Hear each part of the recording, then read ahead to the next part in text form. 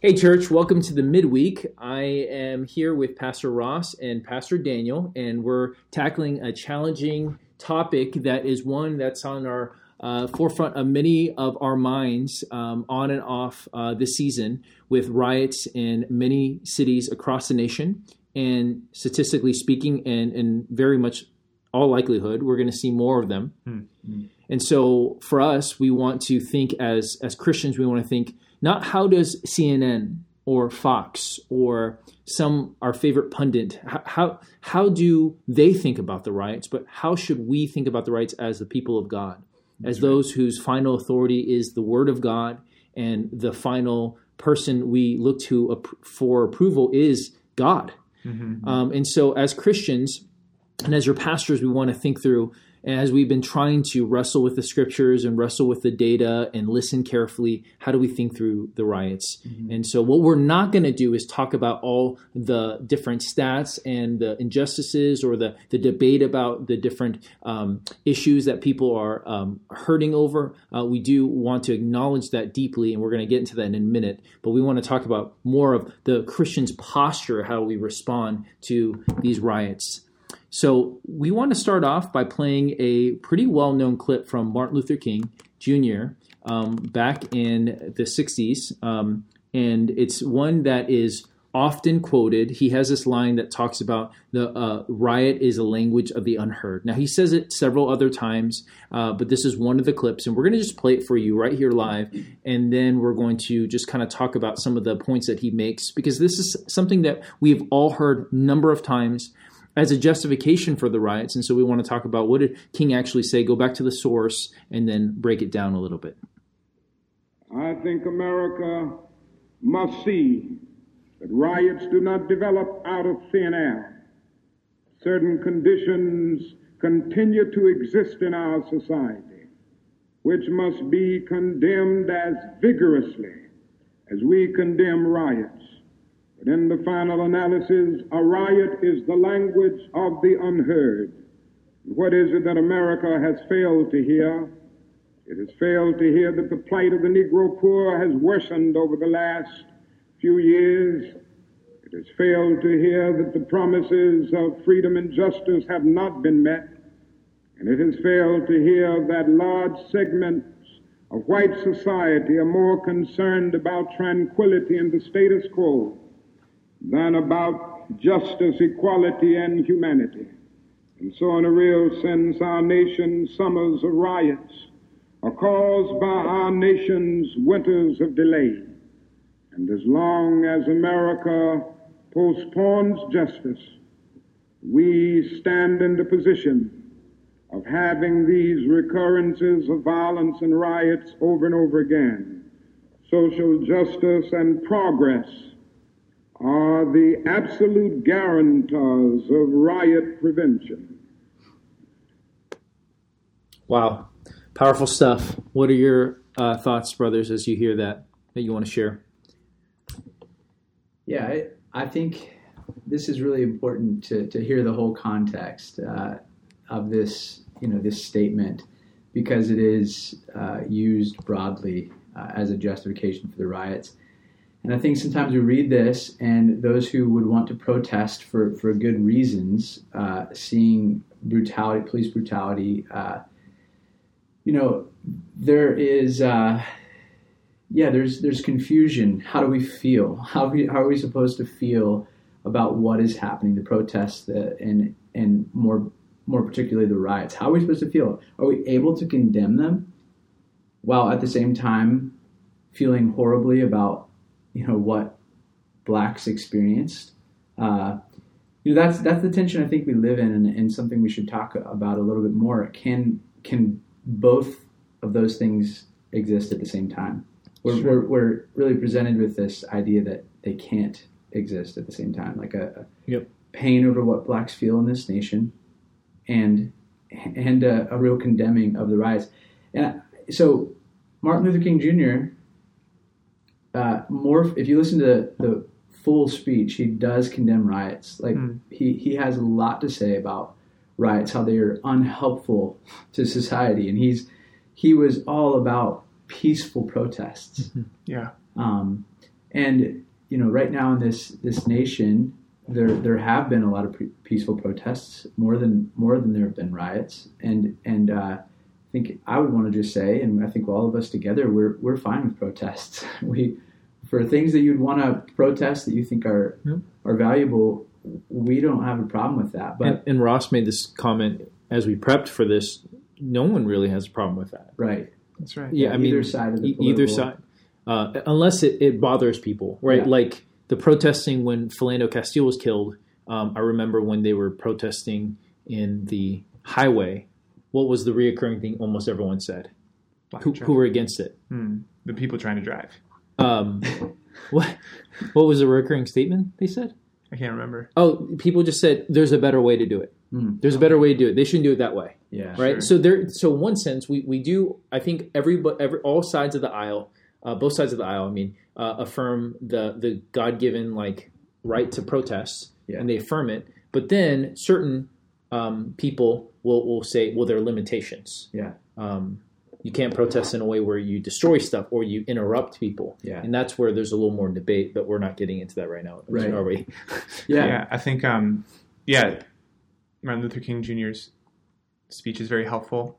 I think it's been unhelpful how that one line, rioting is the violence of the unheard, has been taken out and just applied to the situation. Mm-hmm. Yeah.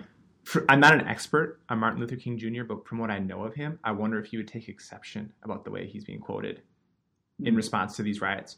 Because my understanding from history growing up, from movies I've seen, is that peaceful protesting was the center of his methodology. Yep. And whether it's right or wrong, people who are advocating violent protesting are using him as a justification for their violent protesting. Yeah.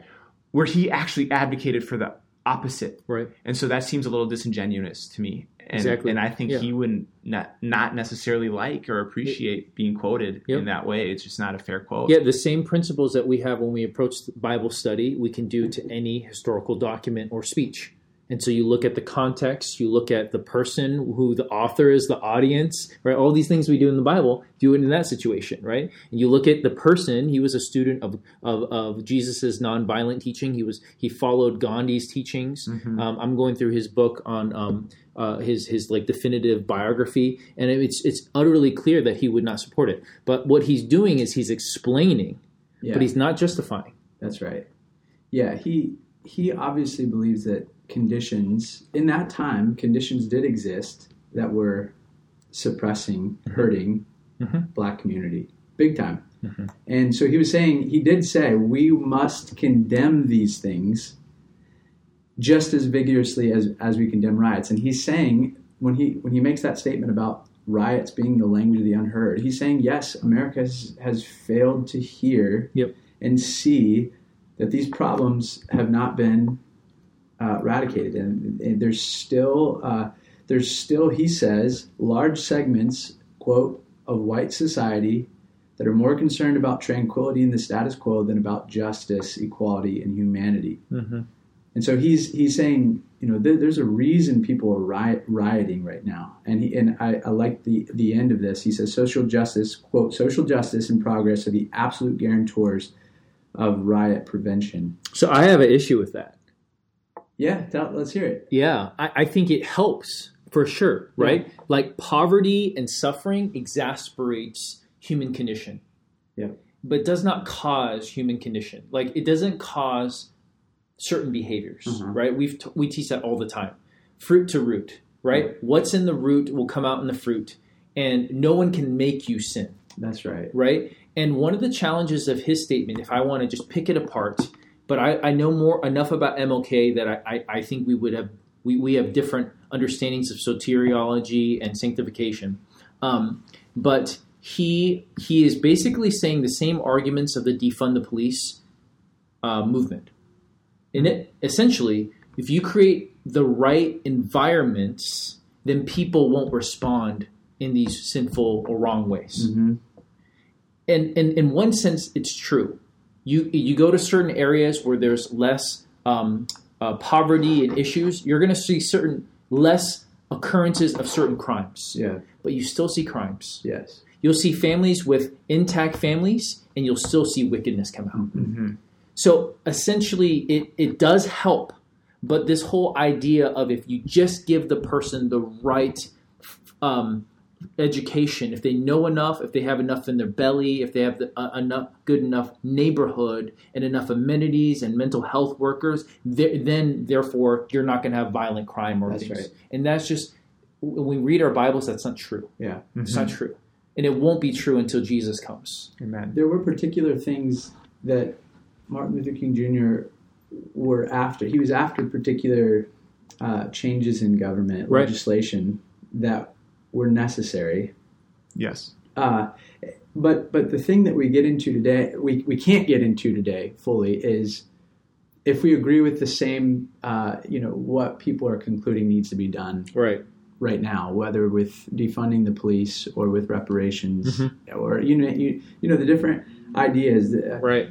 But I think, maybe you'd want to say something else to that, Ross. But the thing that I just want to say, one more point here that we want to focus on more today is we don't want our first response, and I think this is the tension Christians feel. I feel right from the beginning of all this. We don't want to be those who are clinging to our belongings first and fail to weep with those who are weeping. Yeah. Yeah. I think that's one of the biggest problems, in that day, is that a lot were sounding the horn, that there's a serious issue, and rather than saying, you're right, there is a serious issue, we need to talk, we need to think, we need to weep.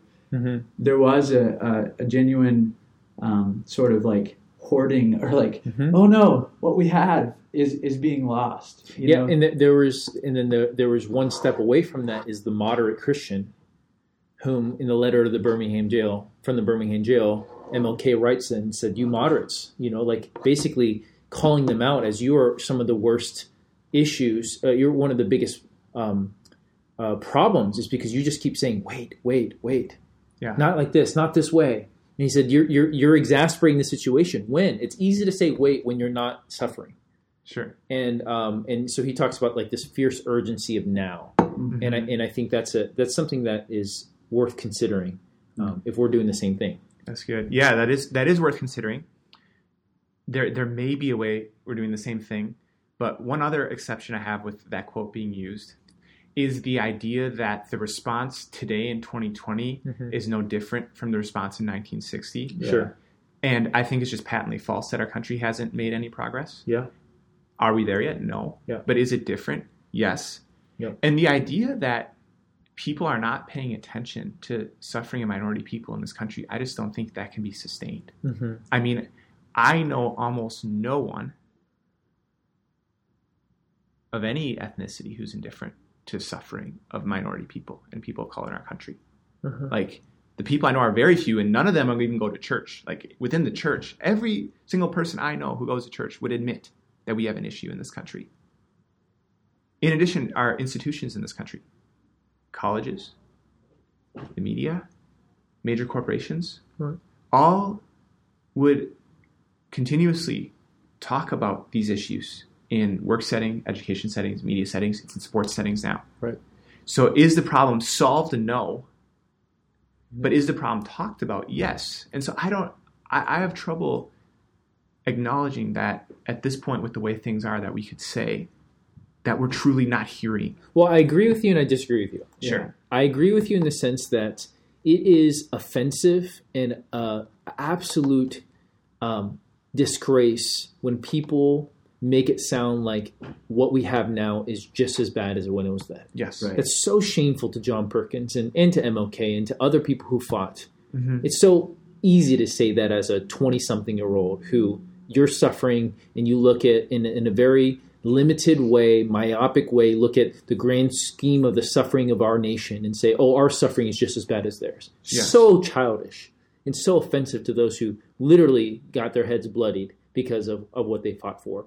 Yes. And by every metric, the plight and the state for the black community is better now than is then when it comes to legislation. Sure. The family has broken down and since cultural the 60s, attitudes. though. Yeah. Yeah. towards people of color. Yes. Now, so that's where I would totally be with you. I think there's such a breakdown, and hence why we want to do good exegesis of anything, right? Yes. Like, does it apply exactly the same way? We have different contexts. Where I would say I disagree is that although the media is very much progressive, and is usually more far left than the country is, right? Just even this new thing with the Oscars, the next Oscar for Best Picture has to be diverse. Sure. Like they have these new guidelines.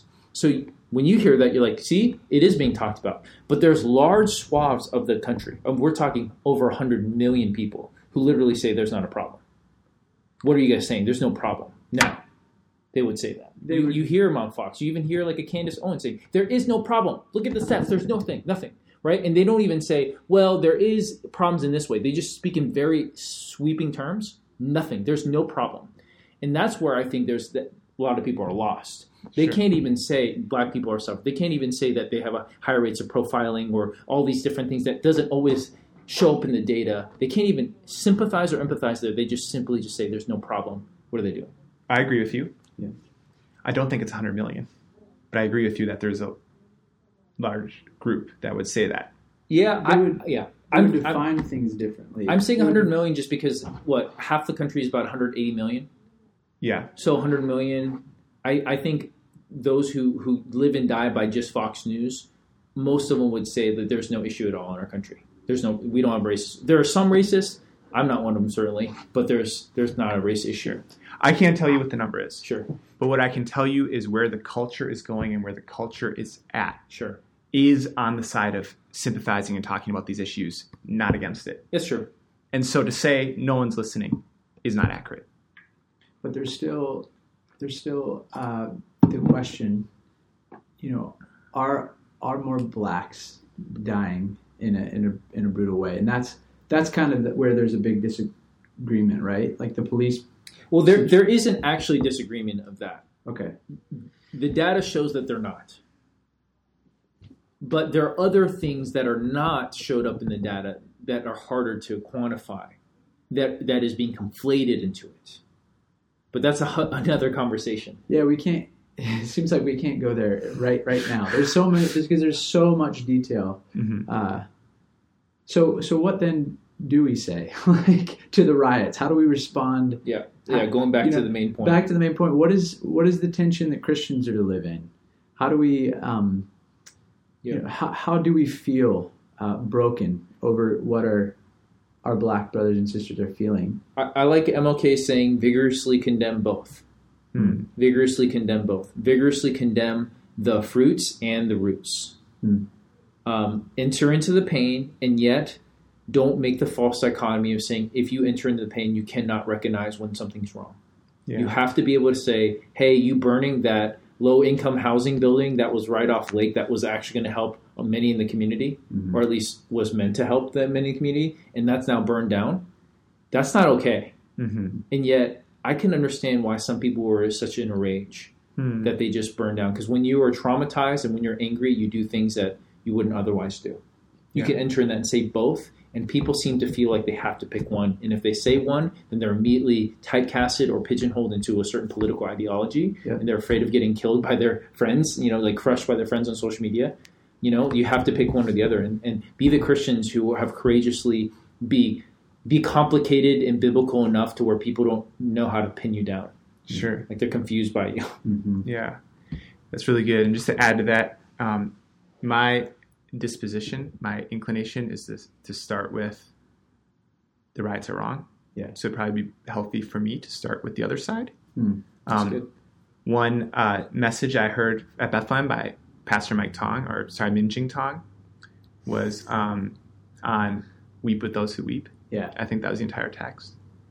And whatever your judgment of the riots are, you must, as you should, as a Christian, grow to feel sympathy and sadness for the pain that black people experience in our country. Yeah. It's harder in a lot of ways to be black than white, generally speaking, in this country. There are black people who are more successful than me and have easier lives than me. Yeah. But generally speaking, that's just not the case. Right. And whatever the reasons are, that's you don't start there. Mm-hmm. Whatever the effects of it are, you don't start there. The Bible commands us that when someone, especially a brother and sister in Christ, especially in your same congregation, is having a certain experience, that before you address the problem, you feel their pain. Mm-hmm. And that's just something I have been challenged to grow in lately. That is, there's a really helpful article on Gospel Coalition called George Floyd and Me by Shai Lin, who's an artist that I enjoy, Mm-hmm. that helped, I think, open my eyes in a lot of ways. Yeah. And so I would just challenge myself and all of us listeners to acknowledge that there is Black suffering in America, and we who are not Black have an call to sympathize and weep with those who weep. Yeah. So we can do both. We can condemn the riots and also acknowledge and feel the pain and pray for God to bring peace and help the hearts who are hurting. There's a lot of hurting. There's a lot of pain. I like the way you led from that humble stance, Ross, and I think that's important for us to know our personal bents. Mm-hmm. We'll have one side, if you're bent towards just feeling it and experiencing it, but you can't stomach the thought of saying anything negative about the rioters, then you need to try to check yourself and see if you're biblically being outraged equally at the right things, right? We all have certain cultural baggage and certain experiences that cause us to be more sensitive to other issues, right? So for instance, I have an issue, I have a history where I feel more sensitive and more susceptible towards lust. But I don't have as much of a history towards violence. So I can see something gruesome and even enjoy it, and that is abhorrent to the Lord. But because I don't have that history, I feel like I get a pass. Like my conscience hasn't been calibrated there to where I feel like it's okay. Or like when I used to pirate films or music, I just didn't think it was a big deal, even though it's still sinful, right? We have all areas that we feel softer towards, and you need to check yourself and know like where you're. So if you have very strong bent towards like property and liberty and certain kind of Republican values, and you struggle with meeting people where they're at in their pain. And you want to dismiss it because you're so caught up in the building or the business, then you need to check yourself and really kind of do what Ross is doing. And on the other hand, if you're on the other side of things, you want to check yourself and make sure, hey, are you being upset at the things that God's also upset at? Because he's complicated. His personality is complicated because he can be hurt and angry and sad and happy all at the same time, right? And we want to meet him there where he can see the destructive explanations of why people are responding the way, and he also can see the destruction and be upset at that. And we want to be like him and feel both. That's right. And it's hard. That's why people don't like doing both, right? We have to choose one because we don't like that emotional tension. That's right. Yeah. I would also like to comment on the other side, on the rioting side. So, as we've been alluding to, there is a false dichotomy. Either you care about buildings or people, and you have to pick. Yeah. And I think that's a false dilemma that we're being forced into, where somehow buildings and the well-being of people are not connected where they are. Yeah, that's right. Buildings cost lifetimes of labor to put up and to run and to operate and maintain. And they provide shelter and economic opportunity and different supplies for living. And the idea that destroying a building will necessarily lead to political change, even if that were true, would still be problematic, because the argument is the ends justify the means. That's right. And I don't think that's a dangerous line of thinking that has justified a lot of atrocities in the past in human history. Yeah. And we don't want to get caught there. You're going to feel social pressure. I feel social pressure not to talk negatively about riots. There's this story, the Philadelphia Inquirer, a 129-year-old newspaper. One of their editors posted a headline. He's not right-wing, he's not Christian. Maybe, I don't know his religious beliefs, but this is just a mainstream newspaper. Buildings matter too. And he was dismissed after a 20-year career, had to step down after suggesting that buildings are connected to people and that there's worth there. And the article underneath it, I thought was very illuminating and helped put into words something I think is really important for us to, when we're thinking about this situation. The headline says, damaging buildings disproportionately hurts the people protesters are trying to uplift. Yeah. So part of the issue with the riots and the burning and the looting is that the people who are suffering the most from the consequences of it are the poorest, are people of color. Yeah. In my neighborhood, you are less likely to have a car to be able to drive somewhere else and shop for groceries if you are poorer. You are less likely to have more alternatives. You're more likely to be dependent on public transportation to get to places. Mm-hmm. You're more likely to work in the stores, even own the stores that were torn down and destroyed. Yeah. And so there's a gigantic lapse in logic when you say you have to pick between buildings and people, because people build buildings, people live in buildings, people profit from buildings. I think it's important to point out that one of the buildings burned down in South Minneapolis was a $70 million low-income housing project that was about to open up. Who was going to live in that thing? Mm-hmm. Who was going to live in that thing? Mm-hmm.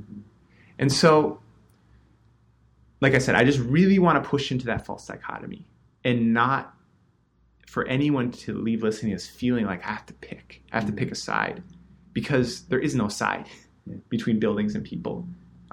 It's not putting the distinction, it's not putting the boundary in the right place. The stats are showing that there's like 93% of the protests have been peaceful.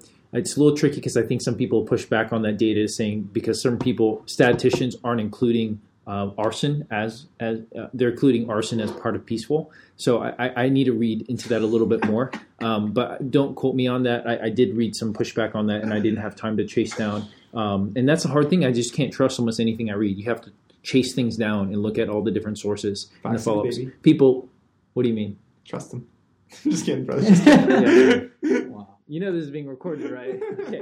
Yeah. Don't trust Fox News nor CNN. Trust the Lord and look at sources. Yeah, people literally will say a conclusion, and then you look at the source, and it says the opposite. I can't trust things anymore. But one thing I wanted to include was the fact that there are people who have nothing to do with the situation. They're just profiting, and they're opportunistic. So there's like videos on Twitter, tons of them, where people are pulling up with all these cars and they're just loading them up with electronics. Like they're just clever. They're just being shrewd. I mean, they're evil, but they're being shrewd.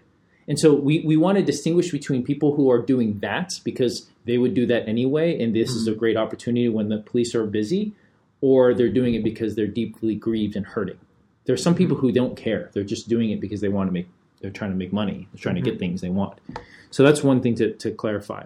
The other thing is just in all these things, church, we are getting news at the speed of the smartphone, and we cannot keep up with it. And there is no perfect news organization that perfectly covers everything well, perfectly researches, even when they mean well, investigates everything.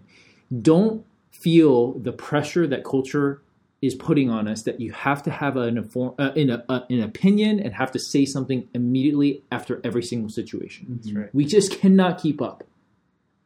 There's so many things. I can't keep up. The other day, there was 2 different videos released, body cam videos about 2 different situations. And I just didn't have time to read into it. And that's okay. Like, I still haven't spoken about Jake and Black on social media or other situations like that, Breonna Taylor, because I just haven't done the due diligence, and it's not easy to do it. And if you think it's easy to know the facts, then you're just probably parroting just one side and just picking their conclusions. Do the hard work or don't say anything. You can have an opinion, but don't feel confident in your opinion or feel, confident in your opinion and shout it from the rooftops if you haven't done the work. And I think that's just really important because there's a lot of misinformation that gets thrown around and people feel the pressure to passionately say something and choose this day which side you will be on. Mm-hmm. And we have to resist that and do hard work and slow down and look at things carefully, compassionately, wisely, gently, patiently. Mm-hmm. Yeah. Yeah. Great. There's a lot more, church, about this, but I think this is just one more episode just to put on the tool belt, just to think through, as we're not just in the middle of it, we're in the beginning of some of these realities. And so we want to think about how to respond Christianly and in a way that would honor God. So hopefully this was helpful, church. As always, you're welcome to talk to us offline more about some of these things. I know that with almost every statement we said, people would be like, wait, what did you mean by that? Can you talk more? And we're here for you. And this is just one tool to serve you, and we can also talk more further. So thanks for tuning in.